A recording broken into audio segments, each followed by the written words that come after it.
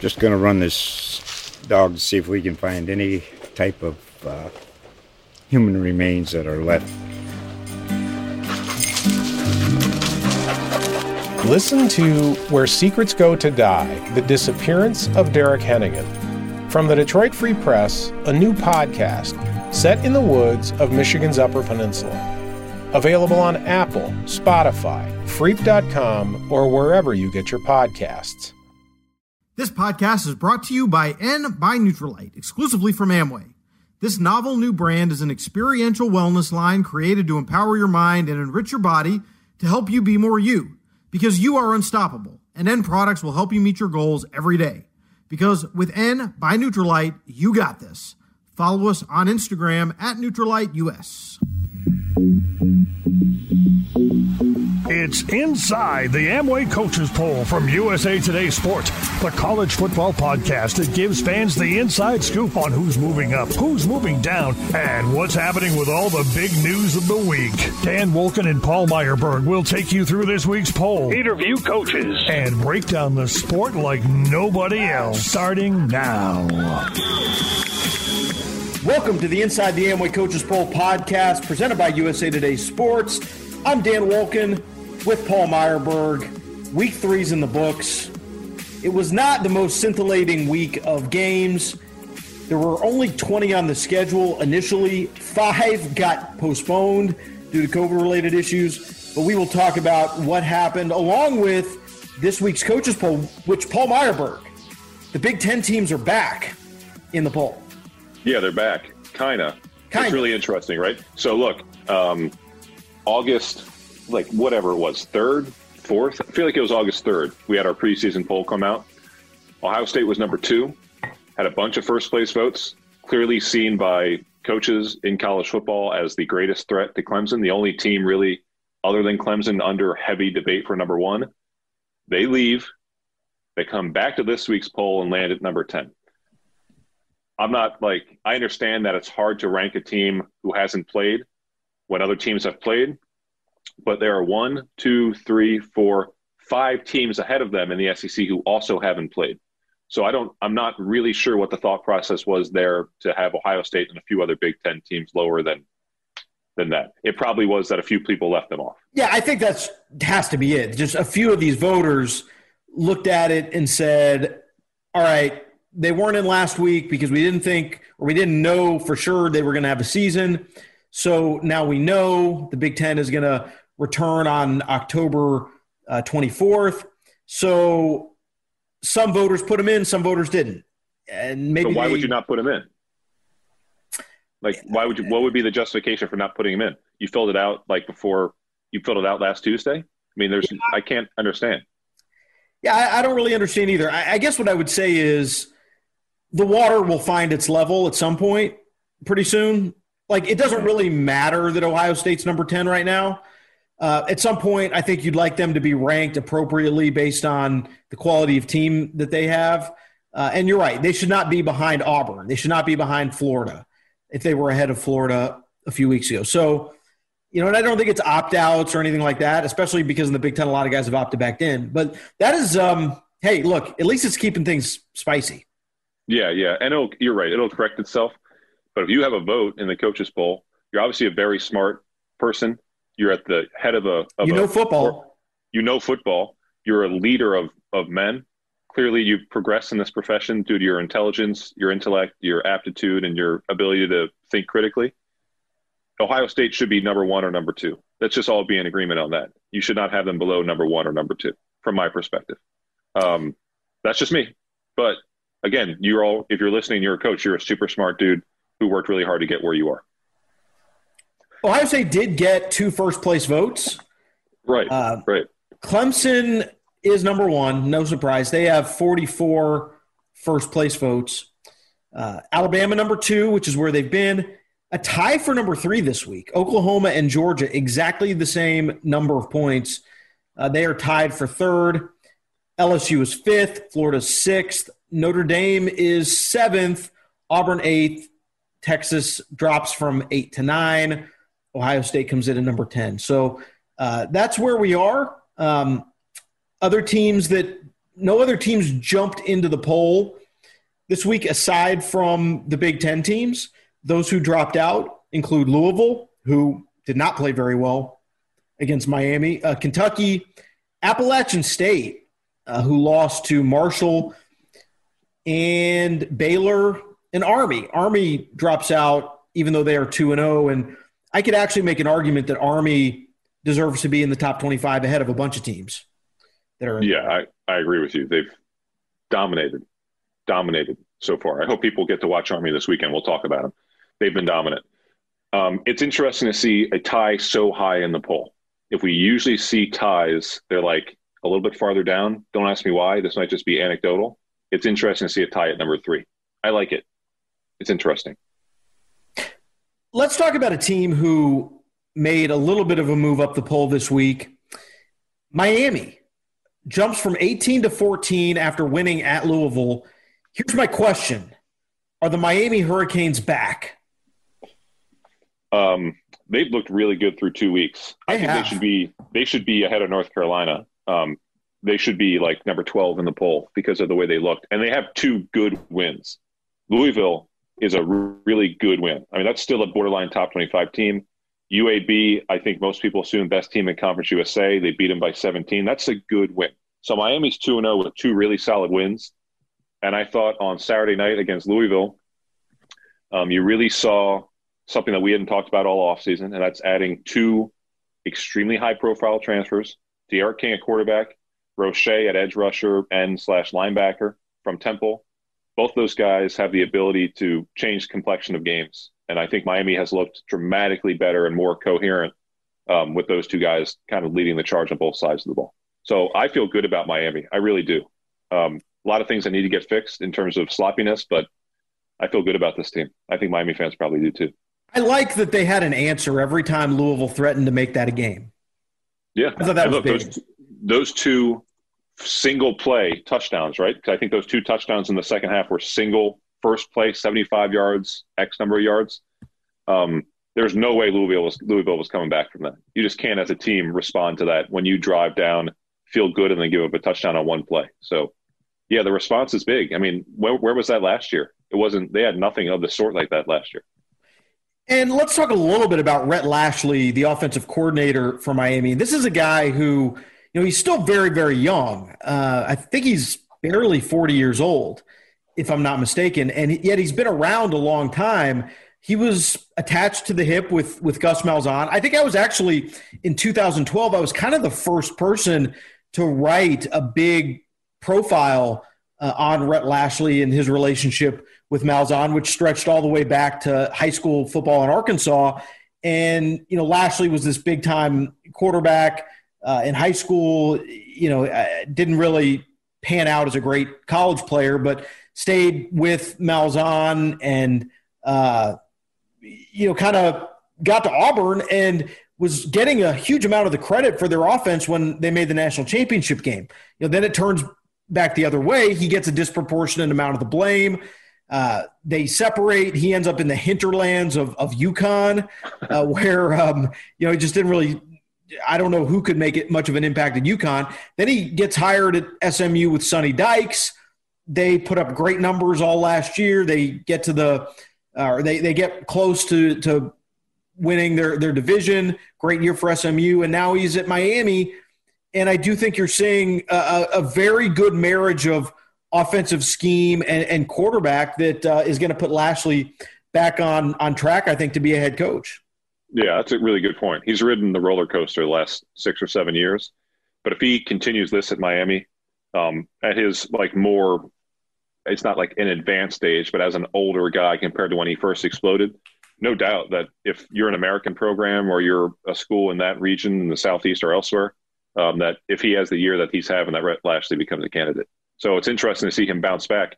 Like you said, when he went to UConn, I think a lot of people shook their heads, just like, what happened here? So good to see him back at kind of in prime time, and good for Miami.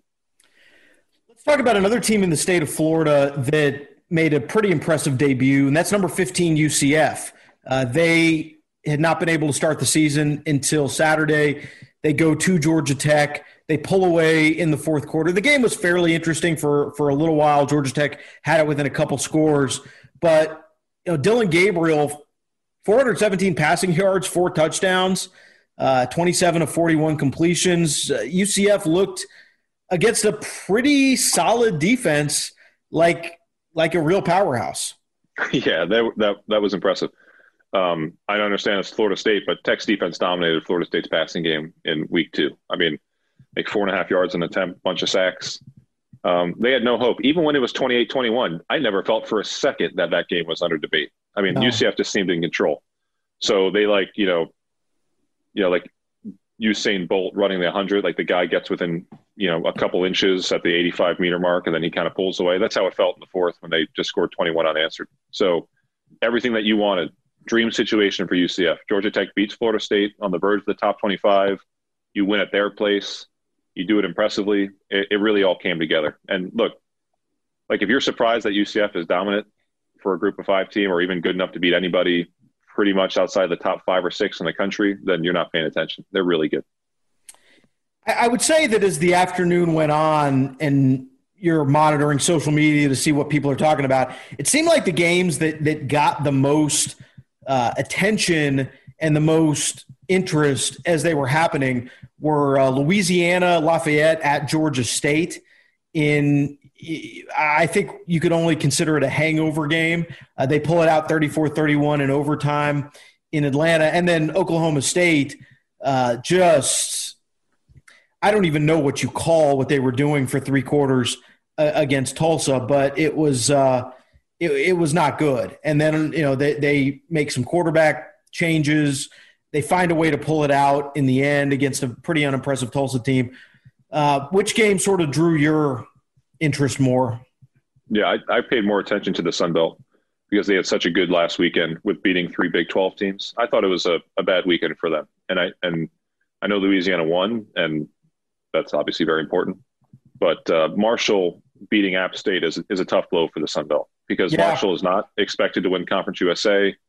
App State was the second Sun Belt team in the top 25, and they've really dominated that conference the last 4 years. That's a really tough blow, just reputationally. So when you get down to it, December 19th, and they're picking who's going to make the playoff or for the New Year's Six Group of 5, it's going to do a blow to the Sun Belt as a conference. So I thought that was tough for them. Yeah, absolutely. Speaking of the Sun Belt, another team that lost is Western Kentucky loses at home to Liberty, which, by the way, second week in a row, I have nailed the bold prediction. I'm 2 for 2. Yeah. Western Kentucky might not be that good. They were a 2-touchdown favorite in this game. Yeah, I know. And you did nail it. You did predict Liberty to win. So I think you deserve a lot of credit. I don't really know what to make of Liberty or Hugh Freeze, future coach Hugh Freeze, future Southern Miss coach Hugh Freeze.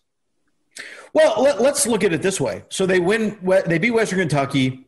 They've got Florida International. They're going to play, I think it's North Alabama, Louisiana Monroe. They're probably going to start 4-0. And then at Syracuse, they get Southern Miss at home. At Virginia Tech's probably a loss.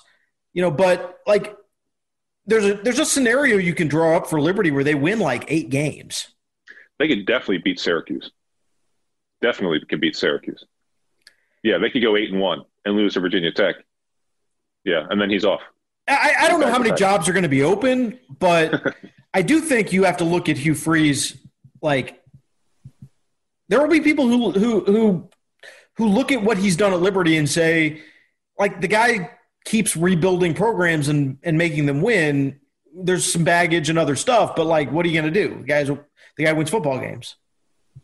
So the weirdest thing about Saturday to me, Dan, I didn't really notice it the first week. I noticed it this week. I was like, football ended. Football was done before midnight. Like, the football evening ended when Wake couldn't convert against NC State, and NC State took over at like 11:30 something Eastern. That was really weird to me. I didn't really feel it the first week. Does it feel weird to not have a Pac-12 game or not have a Mountain West game kicking off at 10:15 going till 1 something? Well, sure it does. Yeah. But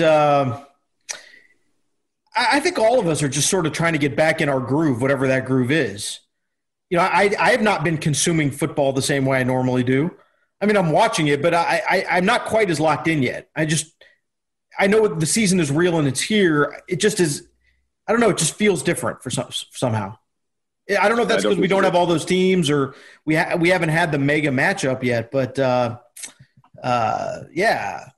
Before we move on to the next segment of the show, I did also just want to touch on Navy Tulane. Navy is a team that got a lot of grief for how bad they were in their opener against BYU, and they were down 24-0 against Tulane in a very bad weather, driving rainstorm, whatever you want to call it. And then how about Navy gets off the mat and reels off 27 straight points in the second half to win that game? How about that? Yeah, that's wild. Can you imagine the mental fortitude of a bunch of 18 to 22-year-olds and of a bunch of coaches that you lose by 52 points in your opener? You pretty much get as much as people do with programs like Navy, you pretty much got ripped apart for the fact that you didn't have contact practices, you weren't tackling when you came out and you laid an egg. Like, for as much as people criticize Navy, they got critiqued. And then to be down 24-0 into the third quarter against Tulane, which had, by the way, come back from 24-6 the previous week to beat South Alabama, that's an incredible amount of mental toughness there. I'm really impressed by Navy. Well, think about Navy. Like, at halftime, you're going in at halftime of this game against Tulane. Your cumulative score for the season against you is 79-3.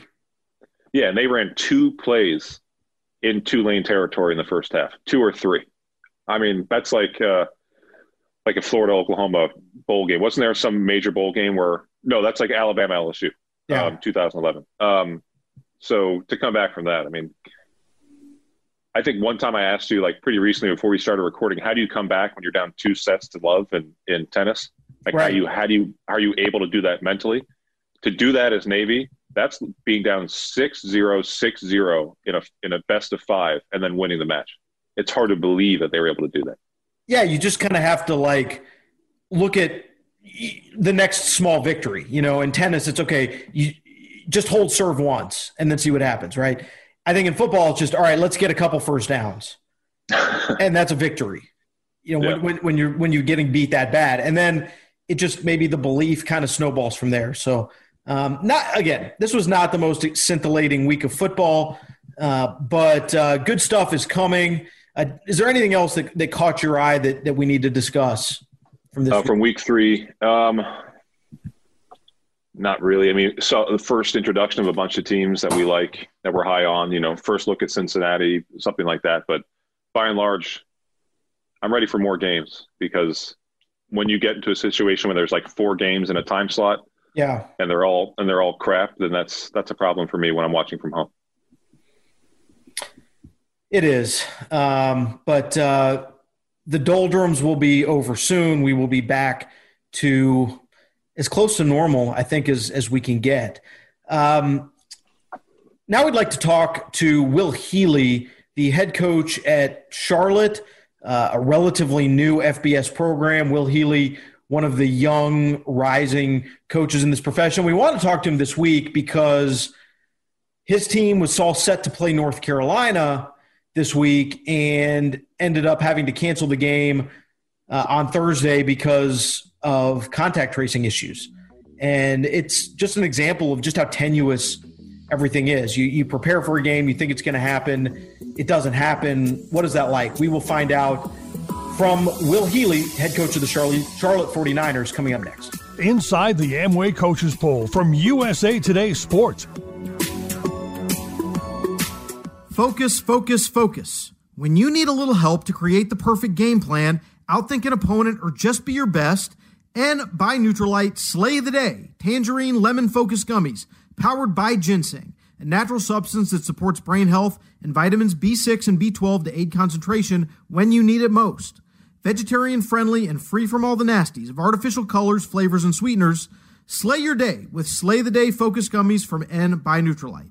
And stay tuned after the podcast to learn about how focus and competitiveness relate from Focus Authority and clinical investigator Dr. Jennifer Chang, PhD. These statements have not been evaluated by the Food and Drug Administration, and the product is not intended to diagnose, treat, cure, or prevent any disease. Now, back to Inside the Amway Coaches Poll with Dan Wolken and Paul Meyerberg. Pleased to be joined today on the Inside the Amway Coaches Poll podcast by Charlotte coach Will Healy. And unfortunately, Will was supposed to be coaching a game this past weekend at North Carolina. We've talked a lot on the podcast about navigating through all the COVID stuff and the difficulties, and we've talked to people who were able to play. And now, unfortunately, we're talking to somebody who wasn't able to play because of a last-minute cancellation. First of all, Will, thanks for joining us. Just kind of take us through the last few days of what happened and how you guys ultimately determined that you were not going to be able to go up to Chapel Hill. Yeah, I think the interesting part about it for us is that it's, the contact tracing is really where it's gotten us more so than the positive test.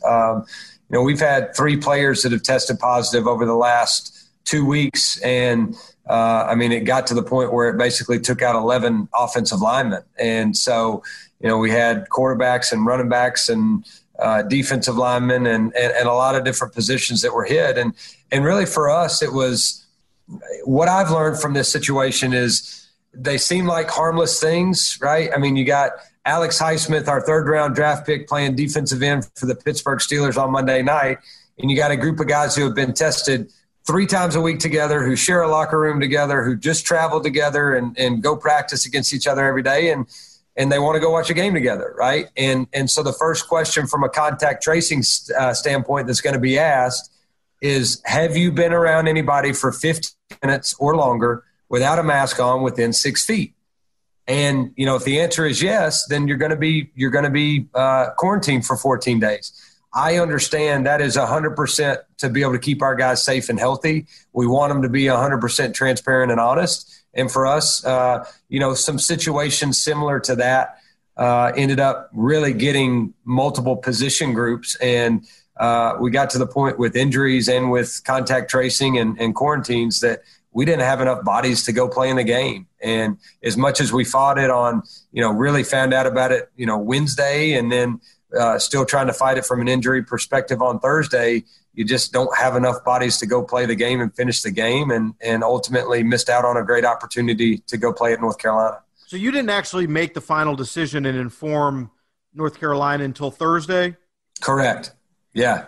Did they know what was going on at all? Were you guys in dialogue about, hey, this is a possibility, or were they caught a little bit off guard? Well, it was really us not knowing as much as what we were going to do as it was us just sitting on a decision for a couple of days. I'm a huge Mac Brown fan, and he's been a mentor of mine for a long time. So as soon as I found out about it, I called him during practice. And I know Mike Hill, our athletic director, called Bubba Cunningham and let him know. But it was an ongoing situation. Like, what happens if, are these guys really quarantined? Were they really around each other for this time? Are we quarantining roommates? Was anybody else on the team around this person? Because sometimes, you're not around them 24/7. So you tell your football team, hey, this guy tested positive. Are there any of you who are around this guy that we may not have seen and we may not have picked up through the contact tracing? Or is there anybody who doesn't feel comfortable with this guy and think you may be, you're next to him in the locker room for longer than that period? So we give them an opportunity to step up from a standpoint, or from a contact tracing standpoint as well, and really got all of that done. As soon as we did, found out we didn't have enough numbers, and we called them immediately. Well, just in terms of scheduling, where does this leave your Georgia State game on the 26th? And what are your options in terms of making up this game? You have an open window on the 14th of November. Are you looking at that to potentially add another game for your team? Yeah. So, ultimately, all along, I wanted to play 12 games. So we've always been looking for a game on November the 14th. Maybe it's one of those where you have a conference game that needs to be rescheduled and you use that date. I know December 5th is a date that, I think leagues across the country are looking at as maybe a makeup date, and you push your conference championship game back. Ultimately for us, we got to figure out how many guys are going to get out of quarantine and how many positive tests you have between now and really next Friday. I mean, we tested them again this morning. We'll test them again on Sunday. We'll test Tuesday and Friday of next week. And you have to make sure that your numbers stay down, especially with a specific position or group like we do right now with offensive line. So, I know the Big 12, and we looked at this, the Big 12 has a number of 7. If you have 7 offensive linemen, you should be able to go play the game. We looked at that. We were going to have less than that. But even Wednesday, we were trying to find any possible way and go practice to go play the game. I expected to play the game on Wednesday, and then it's crazy how things change within 24 hours. So I think it's going to go all the way up to game time pretty much each and every week. That test 24 hours before the game that the ACC is using, that, we are using if we're the home team in Conference USA, I mean, that's got to go well too for you to be able to play the game on the next day. Well, just all the circumstances that you've had to deal with as a coach this year, things you, I'm sure, never really imagined you would have to deal with. And you're not alone. Your colleagues in other conferences are dealing with a lot of the same things. The Big Ten wasn't going to play. Now they are going to play. Is there anyone that you can talk to or get advice from just as a coach, or is it just kind of feeling it out amongst the people you trust in the industry to just get a feel for how to handle just day-to-day, all the uncertainty? Yeah, I mean, I call anybody and everybody that I can. Mac Brown has been fantastic. Coach Sweeney's been unbelievable. I talked to Skip Holtz and Seth Luttrell and Mike Bloomgren a bunch in our conference, Scott Frost. I mean, I call anybody that is crazy enough to talk to me, and just how you handling testing, what happens. Because I think what we're trying to figure out right now, our state and our conference has a rule that you cannot test out of a positive test, right? So let's say you got 10 tests back that were negative. Well, again, for me, a lot of this is based on the health and well-being of the student athlete. So even if we can't get them back for the game, like them knowing that they didn't really have it and it happened to be the less than 1% false positive. I know it's highly, highly unlikely, but, just putting their mind at ease, and then the ones who are contact traced with them, like the mental health of these guys is what's so important to me right now. I go stick a guy in the room for 14 days and tell him he can't come out when there's already mental health issues going on all the way across the country. Is that what's best for them, especially a transfer that just got here? Leave him alone, put him in a room by himself for 14 days because he was next to somebody who may have had it, right? Or because he may have gotten it, even though he tested a couple of times negatively during that time, right? The indecision's going through their mind. So just making sure that we take care of them and making sure that our players understand, which our administration has done a fantastic job of, making sure that our players understand we're going to make sure a positive is a positive. And we may not be able to change it from what we can do on a game day, but we can make sure that, hey, look, I mean, here's the other deal with it. What if you test positive, right, and you get a couple negative tests back afterwards? By rule, with that positive test, you got to sit, and we don't have to test you for another 90 days. What if that player doesn't really believe he was positive because he had symptoms and because he had another test that came back negative, right?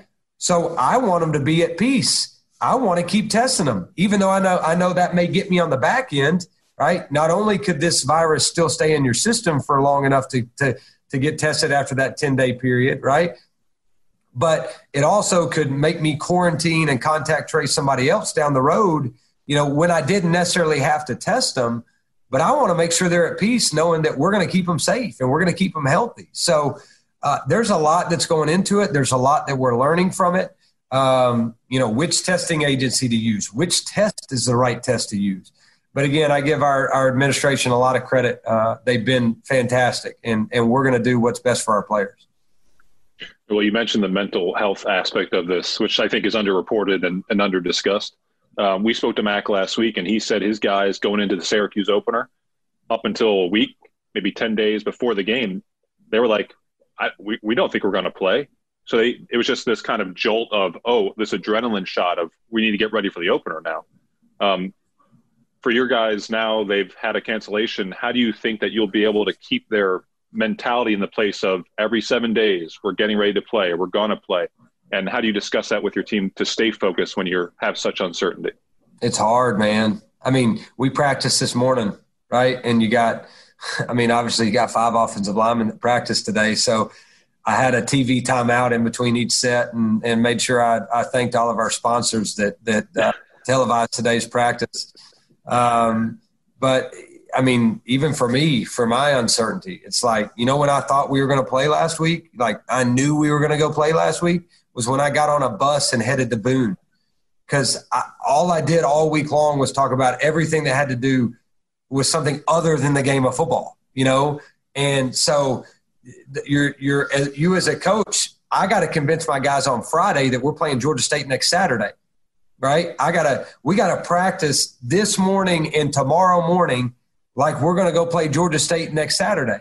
And in between tomorrow and next Saturday, we got to do everything the right way to make sure we have that opportunity to go play, get all of our guys back, make sure we don't have any more positive tests, and then we actually get to go play the game. But what you can't do is it slip up on you and you say, this thing's 50-50, we're just going to go, halfway do our preparation, and all of a sudden you go get stuck with Georgia State who's popping you in the mouth on Saturday, and then you missed another opportunity that way. So really, and I know coaches say this a lot, like the process and worrying about what's happening in your building and just getting better every day, like zeroing in on how do I as an individual get better, and how do we as a team continue to just learn how to prepare and watch film, and whether we play or not, we're going to get better. We're going to be prepared to go play each and every week. And I tell you what else could happen, right?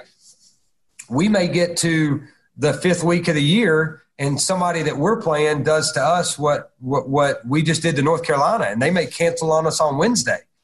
Well, let's go find a game for Saturday. We can play. Somebody else may have just gotten a game canceled. 2 days to prepare. Shoot, let's go put it down in a parking lot somewhere and go play. This is what these guys wanted to do. If we're both healthy and we can go do it, so what? We don't have 7 days to go prepare. Now our coordinators are going to be like, you're an idiot. Like, need time to prepare. But I mean, let's just go play. It's going to be a crazy year. Live with it, but we need to control what happens in this building and be prepared each and every week. Will, just to switch up gears for a second, I think a lot of people who listen to this podcast, hardcore college football fans, are a little bit familiar with your background, but you are a new face on the scene in college football. A lot of people would say you're one of the rising stars in the coaching profession. After your playing career at Richmond, you go right into coaching, and you're an assistant coach at University of Chattanooga in your hometown. How does a guy go from being a first-year assistant in FCS football to an FBS head coach in a span of 10 years? I got lucky to get a job at Chattanooga, number one. It was my hometown, and to be honest with you, Russ Huseman needed somebody who could come back and fundraise for him, and I knew enough people in Chattanooga. I mean, I was trying to raise money, and I was making copies for our offensive coordinator. I wasn't coaching anybody. I was there to get people in Chattanooga excited about our program. Got really fortunate to get the receiver's job, was there for 7 years, and always and at times messed up, where I don't know if I was where my feet were. And I don't know if I did as good a job at Chattanooga as I should have done, because I was always looking for the next opportunity. And I got to a point where, 6 years into it, where my wife was pregnant. I wasn't making a ton of money, and I wasn't having any opportunities. And I said, you know what? My brother offered me a job to go sell commercial real estate. I got to do what's best for my family. And I need to go create some stability. And my boss, Russ Huseman, was generous enough to give me a raise to be able to get me to stay around for another year. And then, the most coveted job in Division I football, the 256 job out of 256 Division I jobs came open, and Ryan Ivey was dumb enough to hire me. I begged, pleaded. I remember calling Jack Turner is Mr. Clarksville, Tennessee, Mr. Nashville. And I called him. I was downtown Chattanooga. I was standing outside of a Buffalo Wild Wings at a recruiting visit. And I called him, and I'm going on and on about what I'm going to do if I can get the Austin Peay job. And he's laughing at me. He's like, I have never heard anybody want this job. This job is awful, Will. I didn't know him. I just cold called him. Like, I need your support. I need you to talk to the chancellor. And I remember sitting in Ryan Ivey's office and I said, why wouldn't you hire me? Like, look, man, here's the reality. I'm a 30-year-old FCS assistant coach who's never called a play in my life. I want this job. How many other people can you actually say want this job? Right. And I said, secondly, if there's ever a time to take a risk, it's now. Like, if we can win 2 games in 4 years, y'all will build a statue of me. Like, this is we can't mess it up more than it's already messed up right now. So after lots of convincing and lots of interviews, I got the job at Austin Peay. And I was just dumb and naive enough to believe that we could change it. I thought, I remember telling Ryan, hey, we'll win some games here just based on energy alone. And I went over my first 13, and I was like, holy cow, this is really that hard. I mean, you could write a book on year number 1. I tell the story all the time. My first game was against Neil Brown and Troy. And I forgot to name captains. First play on defense, they go 60 yards for a touchdown. Like, I don't know what the heck I'm doing. But at one point in time, we were up 14-13.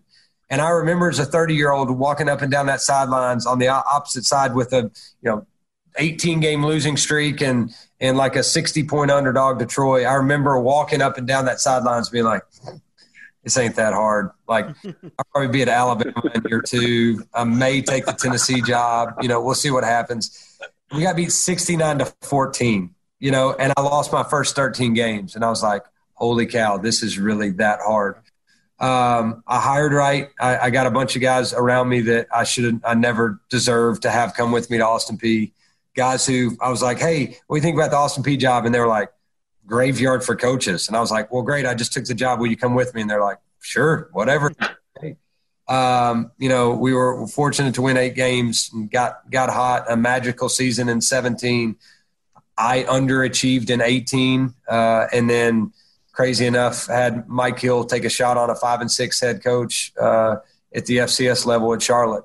I wanted the job and, went on a 5-game win streak last year and had another magical season. But again, I will tell you this, like, I got great people around me, and that's why we've had success. And I was lucky to get some opportunities when I did, but just as easily could be selling commercial real estate right now and been happy as all get out. I mean, I tell people football is not my life. There's not a better profession on the face of the earth, but if you made me the Walmart greeter tomorrow, we're going to have the best Walmart in the country. And I'm going to be happy as all get out because I got a wife and 2 kids that are phenomenal. So I try to keep that in perspective, but know that there's nothing else I'd want to do. Well, before we let you go, I spoke to you earlier this summer, and Dabo came up and the role that he's played for you. I wonder if you wouldn't mind relating how you two connected, because I thought it was really interesting, and also just the mentorship that he's shown you, strangely, because you have no real connection. I mean, you didn't play for him. He didn't coach you as a position guy. Can you explain how that came about?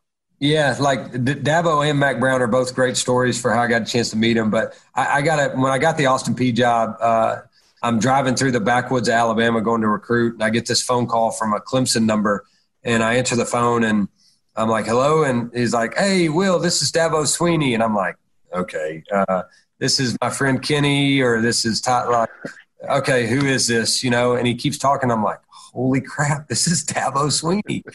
I like pull over on the side to make sure I got 4 bars on my cell phone, and I'm talking to him, and he's talking to me about somebody he wanted me to hire, and I mean, I'm like starstruck, and so when we finished, I'm like, Coach, can I tell you something? And he's like, yeah, sure. And I was like, I just want to say thanks for what you've done for this profession. Like, you've shown me that you can be who you are and love your players and develop true relationships and treat people the right way and have fun. And there may not be just one way to do it, but like, I love the way you do things. You make this a better profession, because when you're winning, people who get into it look at the top. And when people see the way you do things, then they see that that's okay to do it. So they emulate that, and you're making this a better profession. And he's like, appreciate it. I'm sure it meant a lot to him that the 30-year-old head coach at Austin Peay loves what he's doing.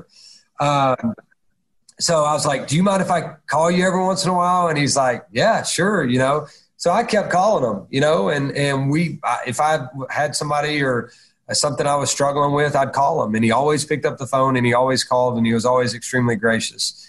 And then I met him. I met him one time before, and then obviously made such a great impression that when we played him last year, he said he'd never met me.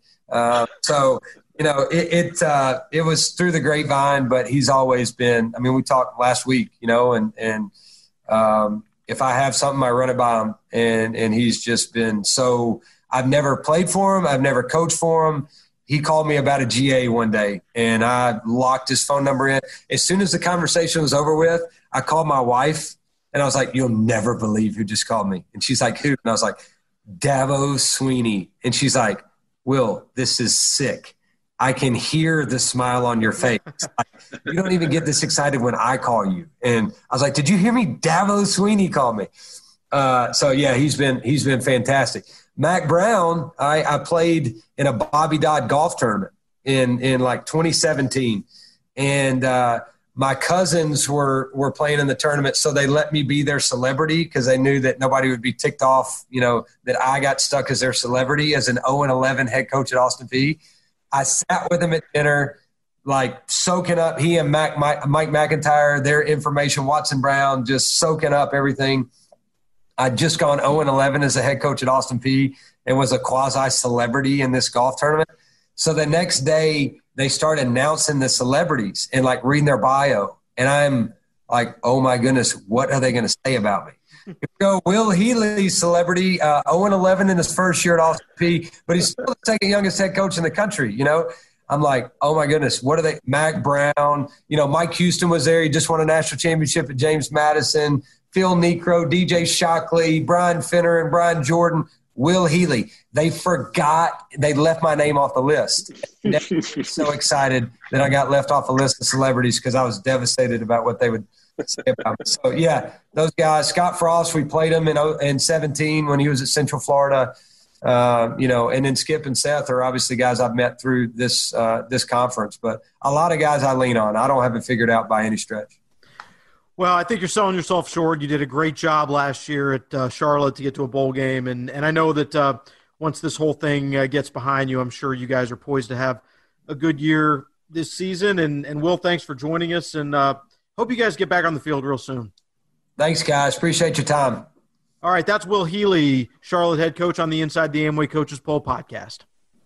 Thanks, man. Thanks, guys. Good to see y'all. Hope y'all are doing well. We're doing all right. Talk to you soon. And when it slows down and we can actually be within 6 feet without a mask on for 15 minutes, we'd love to have y'all here. Oh, yeah. Yeah, for sure. See you guys. See you. Thanks, Will. See you. Inside the Amway Coaches Poll from USA Today Sports. Thanks very much to Will Healy from the Charlotte 49ers. They will be back on the field soon, as quickly as they can get over this contact tracing issue. But Will Healy's one of those guys that is going to be at a big-time program within 3 or 4 years. I said during the interview he is considered a rising star in the profession, and that is not an exaggeration.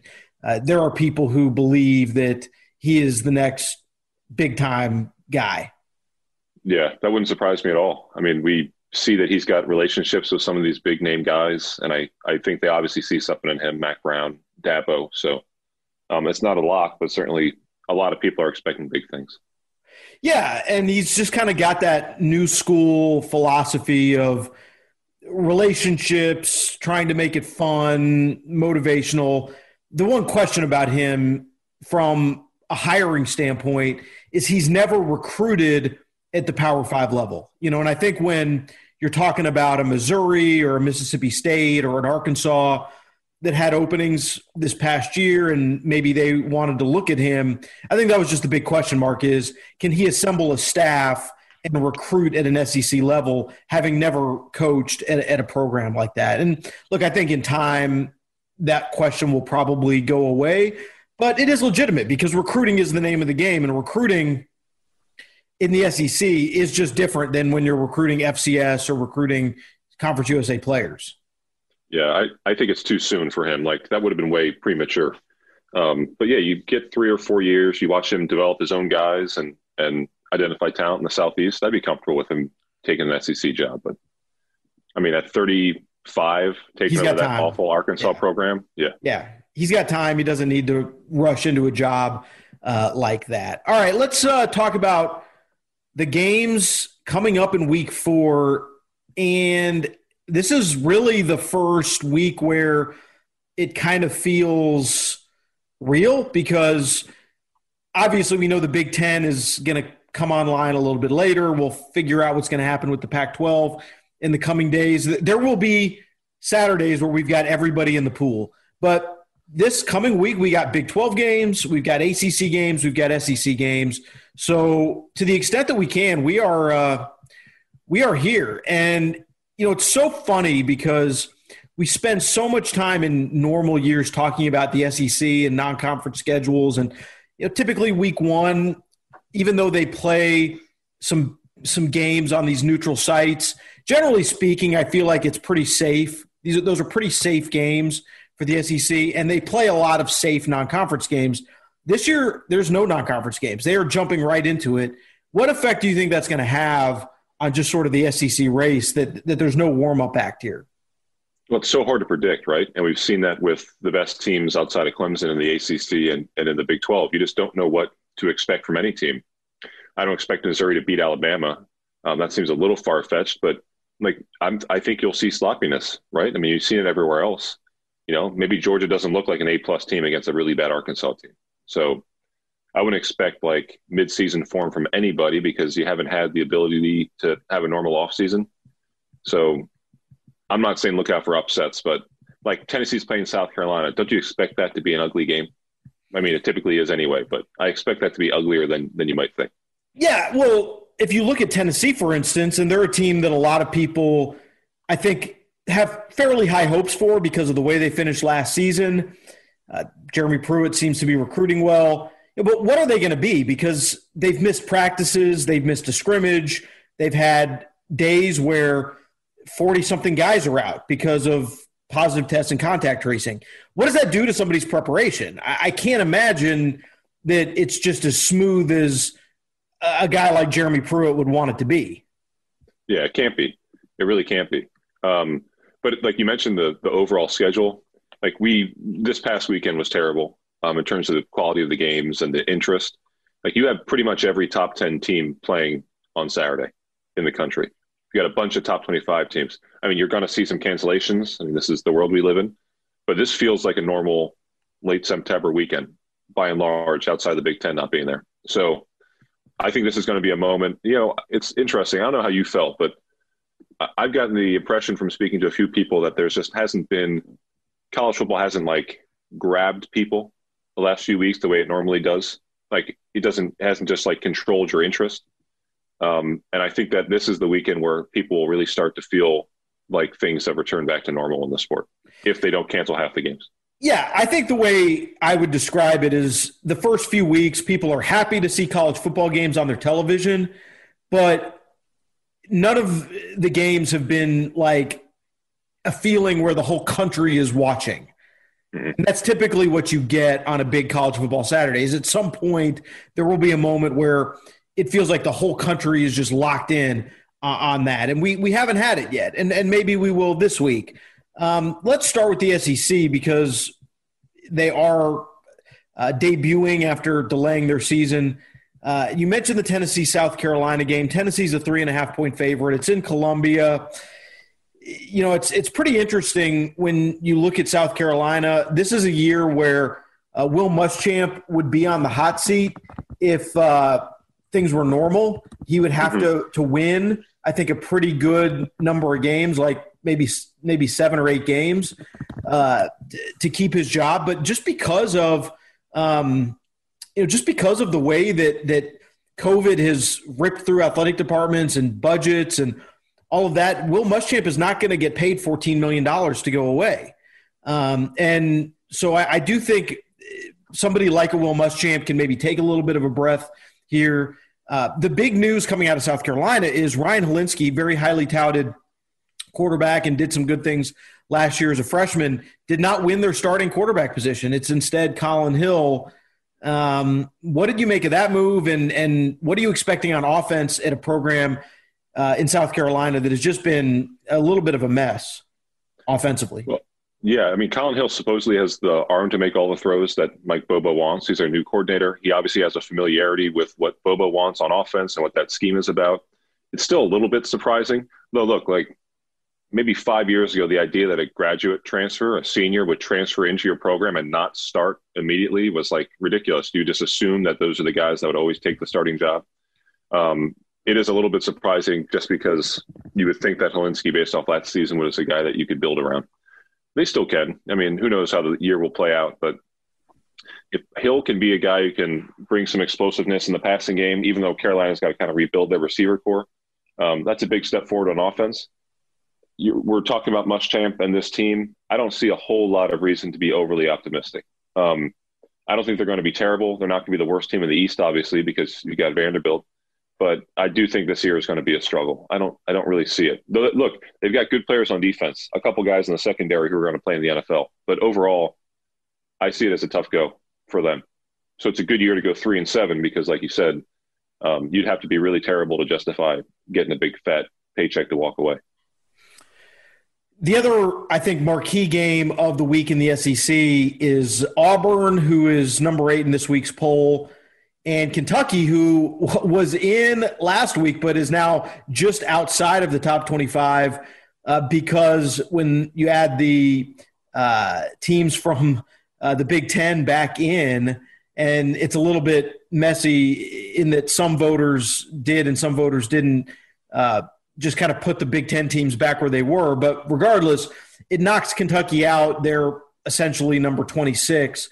But they're a quality program who, I think last year would have probably been a little bit better if they had had some injury luck. But, this is a tough opener for Auburn. And, of course, all eyes are going to be on Bo Nix to see how he's progressed at quarterback. Yeah, this is not an easy one to kick off the year. This isn't, Missouri or Arkansas or even South Carolina or Vanderbilt. This is a tough one. Kentucky's really not flashy, really good on the offensive line. Auburn has talent on the defensive line, but obviously lost a really superstar at defensive tackle. I think Auburn's going to struggle, and not because they're going to struggle, but because I think Kentucky can make it hard on them. But look, if we think Auburn is like, as a lot of people do, the second best team in the West, I think a lot of people are making that argument that they're the second best team behind Alabama, ahead of A&M and LSU. If they are, then this is a 10 or 14 point win. So we'll see how it plays out. Like you said, Bo Nix, there's a lot of hype around him. At the same time, there's a lot of people who say slow down the hype because it might be, a little bit ahead of schedule to say that he's ready to be a national championship quarterback or be an All-American quarterback. The rest of the games in the SEC are not particularly blockbuster matchups. Vanderbilt at A&M, that should be a pretty easy win for the Aggies. Alabama opens at Missouri.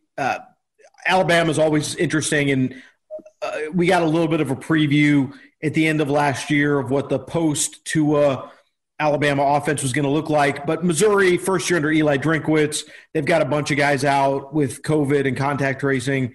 So I would not expect Alabama to struggle too much. Georgia gets a piece of cake opener at Arkansas. And then Mississippi State, first game under Mike Leach at LSU. And let's just pair real quick. Leach at Mississippi State, Lane Kiffin at Ole Miss. They open with Florida.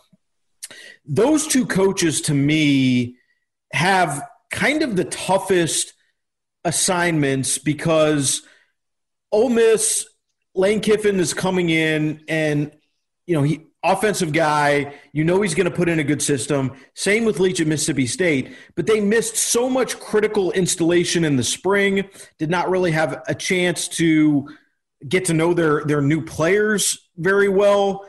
And, obviously they've had a little bit more time in the fall, but I'm just curious how those two teams are going to look.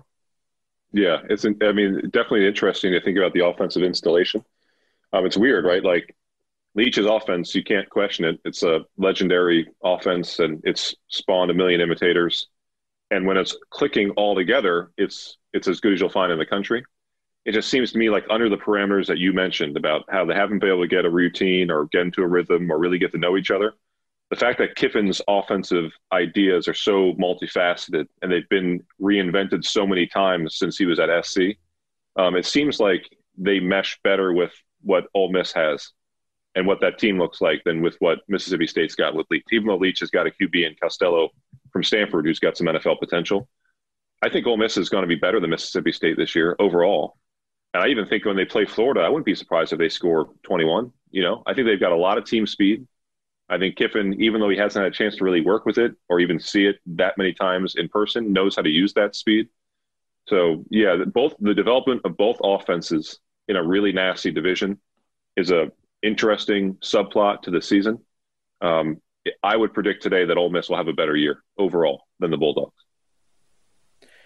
Yeah, I would agree with that. What do you make of Florida? Florida's coming in. A lot of people would pick them as a possible playoff contender. They are number 7 this week in the coaches poll. Obviously, Georgia-Florida is a game that is likely to determine who wins that division. Do you think they have gotten any closer to Georgia? Yeah, I do. I think they're closer. I think they're closer if you say that Kyle Trask, how he played the last 2 months of last season, is legitimate. And not just like he can match that, but he's going to build off it and have a top 10 Heisman season as a senior. If that's true, then yeah, I think they have closed the gap.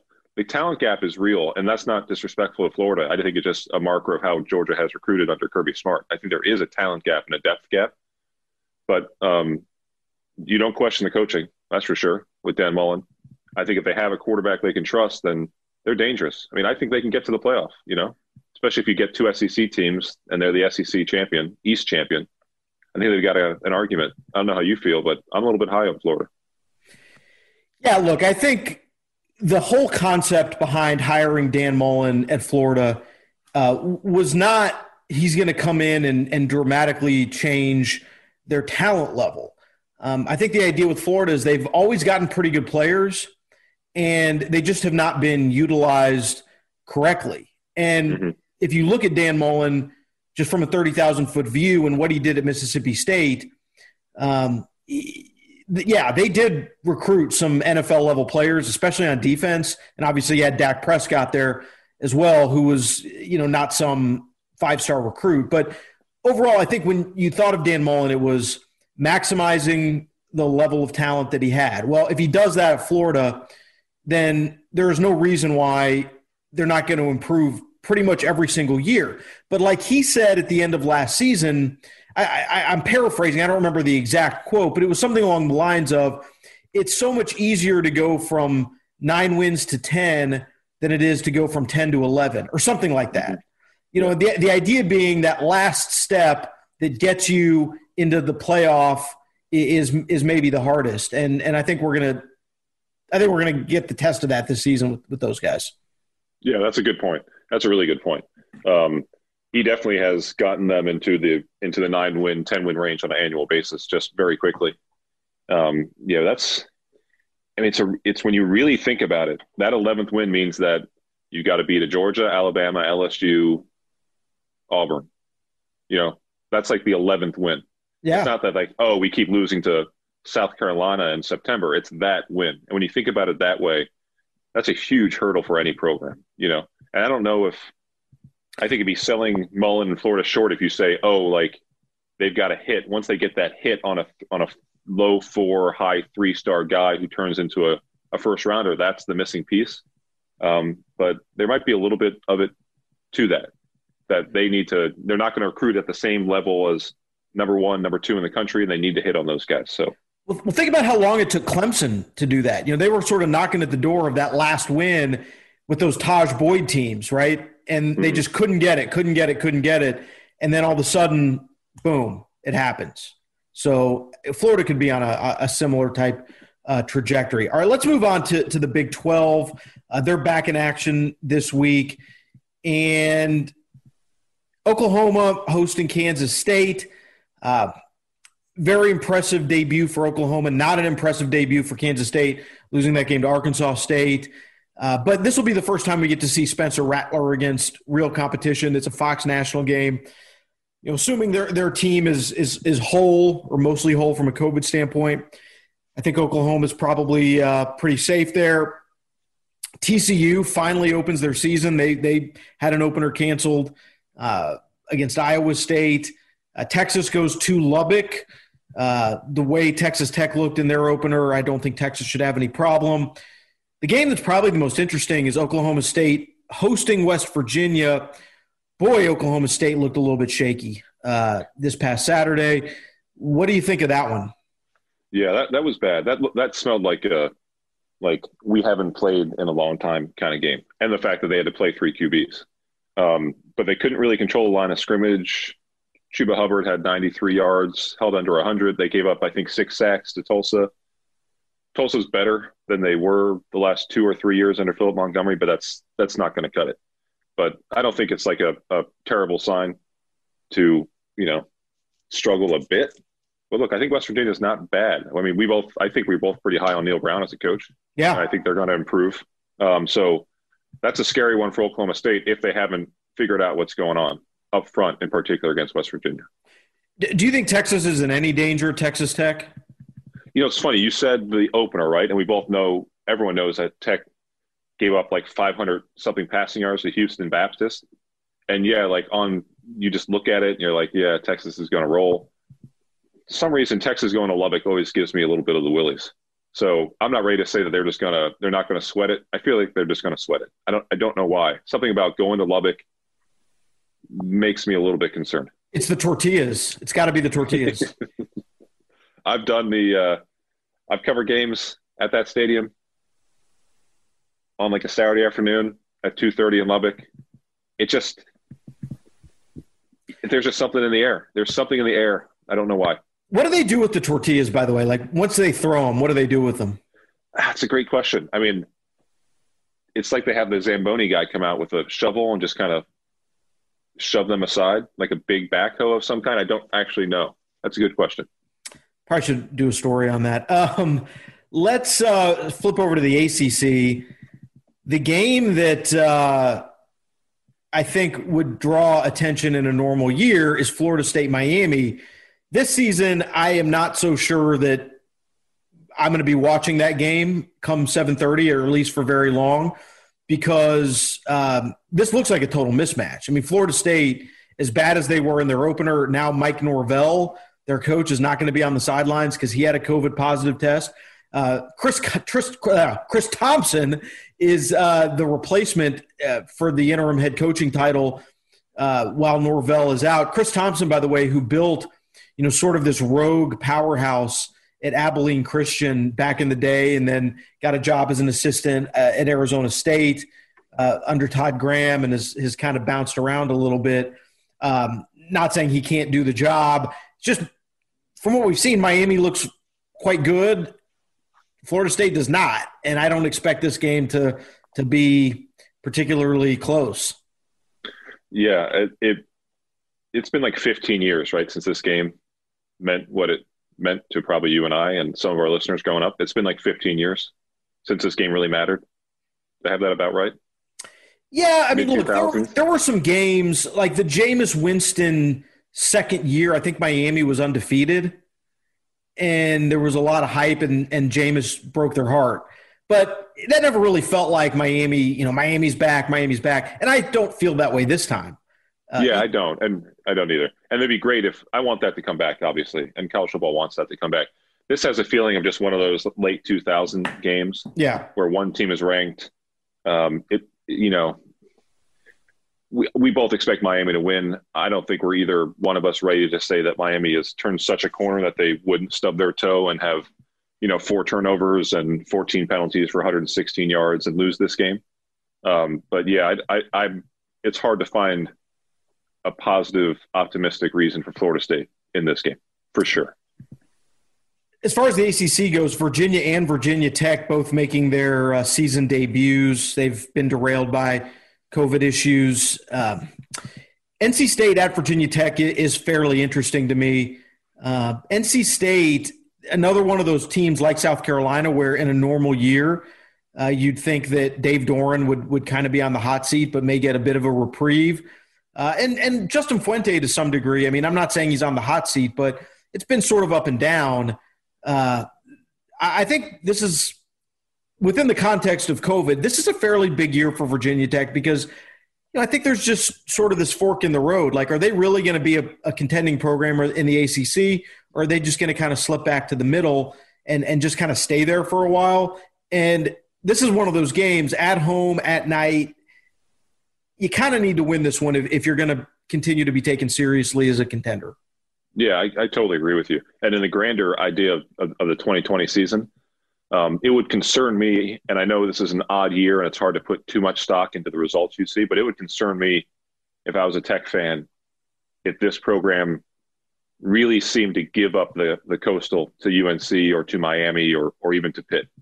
It would – I understand what you're saying, not in terms of giving up the division, but in terms of finishing behind your typical Coastal Division rivals, in terms of not being lapped by those guys, even though there's only one division in the ACC. That would concern me because it would feel stagnant compared to programs on the rise. And you're deep enough into this tenure with this coaching staff that if it felt very stagnant in 2020 while programs like NC and Miami and even Pitt were making strides, that would worry me going into 2021 about the state of the program and the ability to win a division title when we go back to normal. The other game that is fairly interesting in the ACC this week is Louisville at Pitt. And I will say I have not watched 1 second of Pitt, even though they've played a couple games so far. So, I saw Louisville, huge concerns with their defense in that performance against Miami. Pitt, they shut out Austin Peay to open. They held Syracuse to 10 points. I don't really know what any of that says. Not exactly been the most rigorous start for Pitt. So probably an opportunity, I would say, against Louisville to maybe show that they are worthy of being ranked. Yeah, that's pretty much it. Yeah, that's pretty much it. I liked Pitt in the preseason. I'm high on Pitt. Why? I think that this is their best defense in terms of overall. Well, they lost some guys. But in terms of the ability of this defense to be the best that Narduzzi's had, they definitely believe that to be the case. They were more experienced at quarterback with Pickett. They had some young freshmen, sophomores. They felt ready to explode. So there was a lot of confidence around Pitt, and I bought into it to a degree to say that they're team number 23. I saw the second quarter of the Austin Peay game. I saw some of the Syracuse game. You're right. There's nothing there to make you think that this team is bad or good. So this is a prove me game against Louisville, because otherwise you're just relying on your prediction rather than anything that you've seen. As far as the group of 5 goes, Army at Cincinnati, that should be a good one. Oh, yeah. That's going to be a great game. I'm really looking forward to that. Army has beaten the crap out of everybody they've played so far. They've seemed extremely prepared. It's like they've been practicing every single day for 6 months. For Cincinnati, it's a possibility or the potential for a really nice win that could really come in handy down the road to beat Army and then go into American play unbeaten and maybe add a couple more top 25 wins. Houston is a team that will also make their season debut. Poor Houston, man. They have had, 3 openers canceled so far? We spoke last week about you could just schedule a game on a Tuesday. Let's go. And then Houston and Baylor tried that. It didn't work out too well. So I might need to reconsider. But, yeah, it'd be nice to see Houston. We've been waiting to see you guys, so welcome. For those who don't know, Houston and Baylor were supposed to play, and then Friday the game gets canceled. Baylor had a COVID issue, couldn't field a team as it relates to the Big 12 standards. Houston will open at home against North Texas, whose defense – not good. Pretty disastrous. Gave up 65 points to – SMU. Any other game worth mentioning before we wrap this up? I don't really see too much out there. No, not too much. It's just a much better slate. I mean, I'm currently looking at the American schedule. It's a Willie Taggart debut at Florida Atlantic. I think some people might find that interesting, but I think we touched on him. It's just a really good week, all things considered, compared to what we've got. Absolutely, and we can certainly look forward to that. All right, Paul, well, we'll wrap it up there. Thanks to Will Healy from Charlotte for coming on. Thanks for listening. If you like the podcast, please subscribe on your favorite podcast listening app and give us a 5-star rating. It will help get the word out. For Paul Meyerberg, I am Dan Wolcombe. This has been the Inside the Amway Coaches Poll podcast presented by USA Today Sports. We will talk to you soon. You've been listening to Inside the Amway Coaches Poll from USA Today Sports. Listen and subscribe on your favorite podcast platform.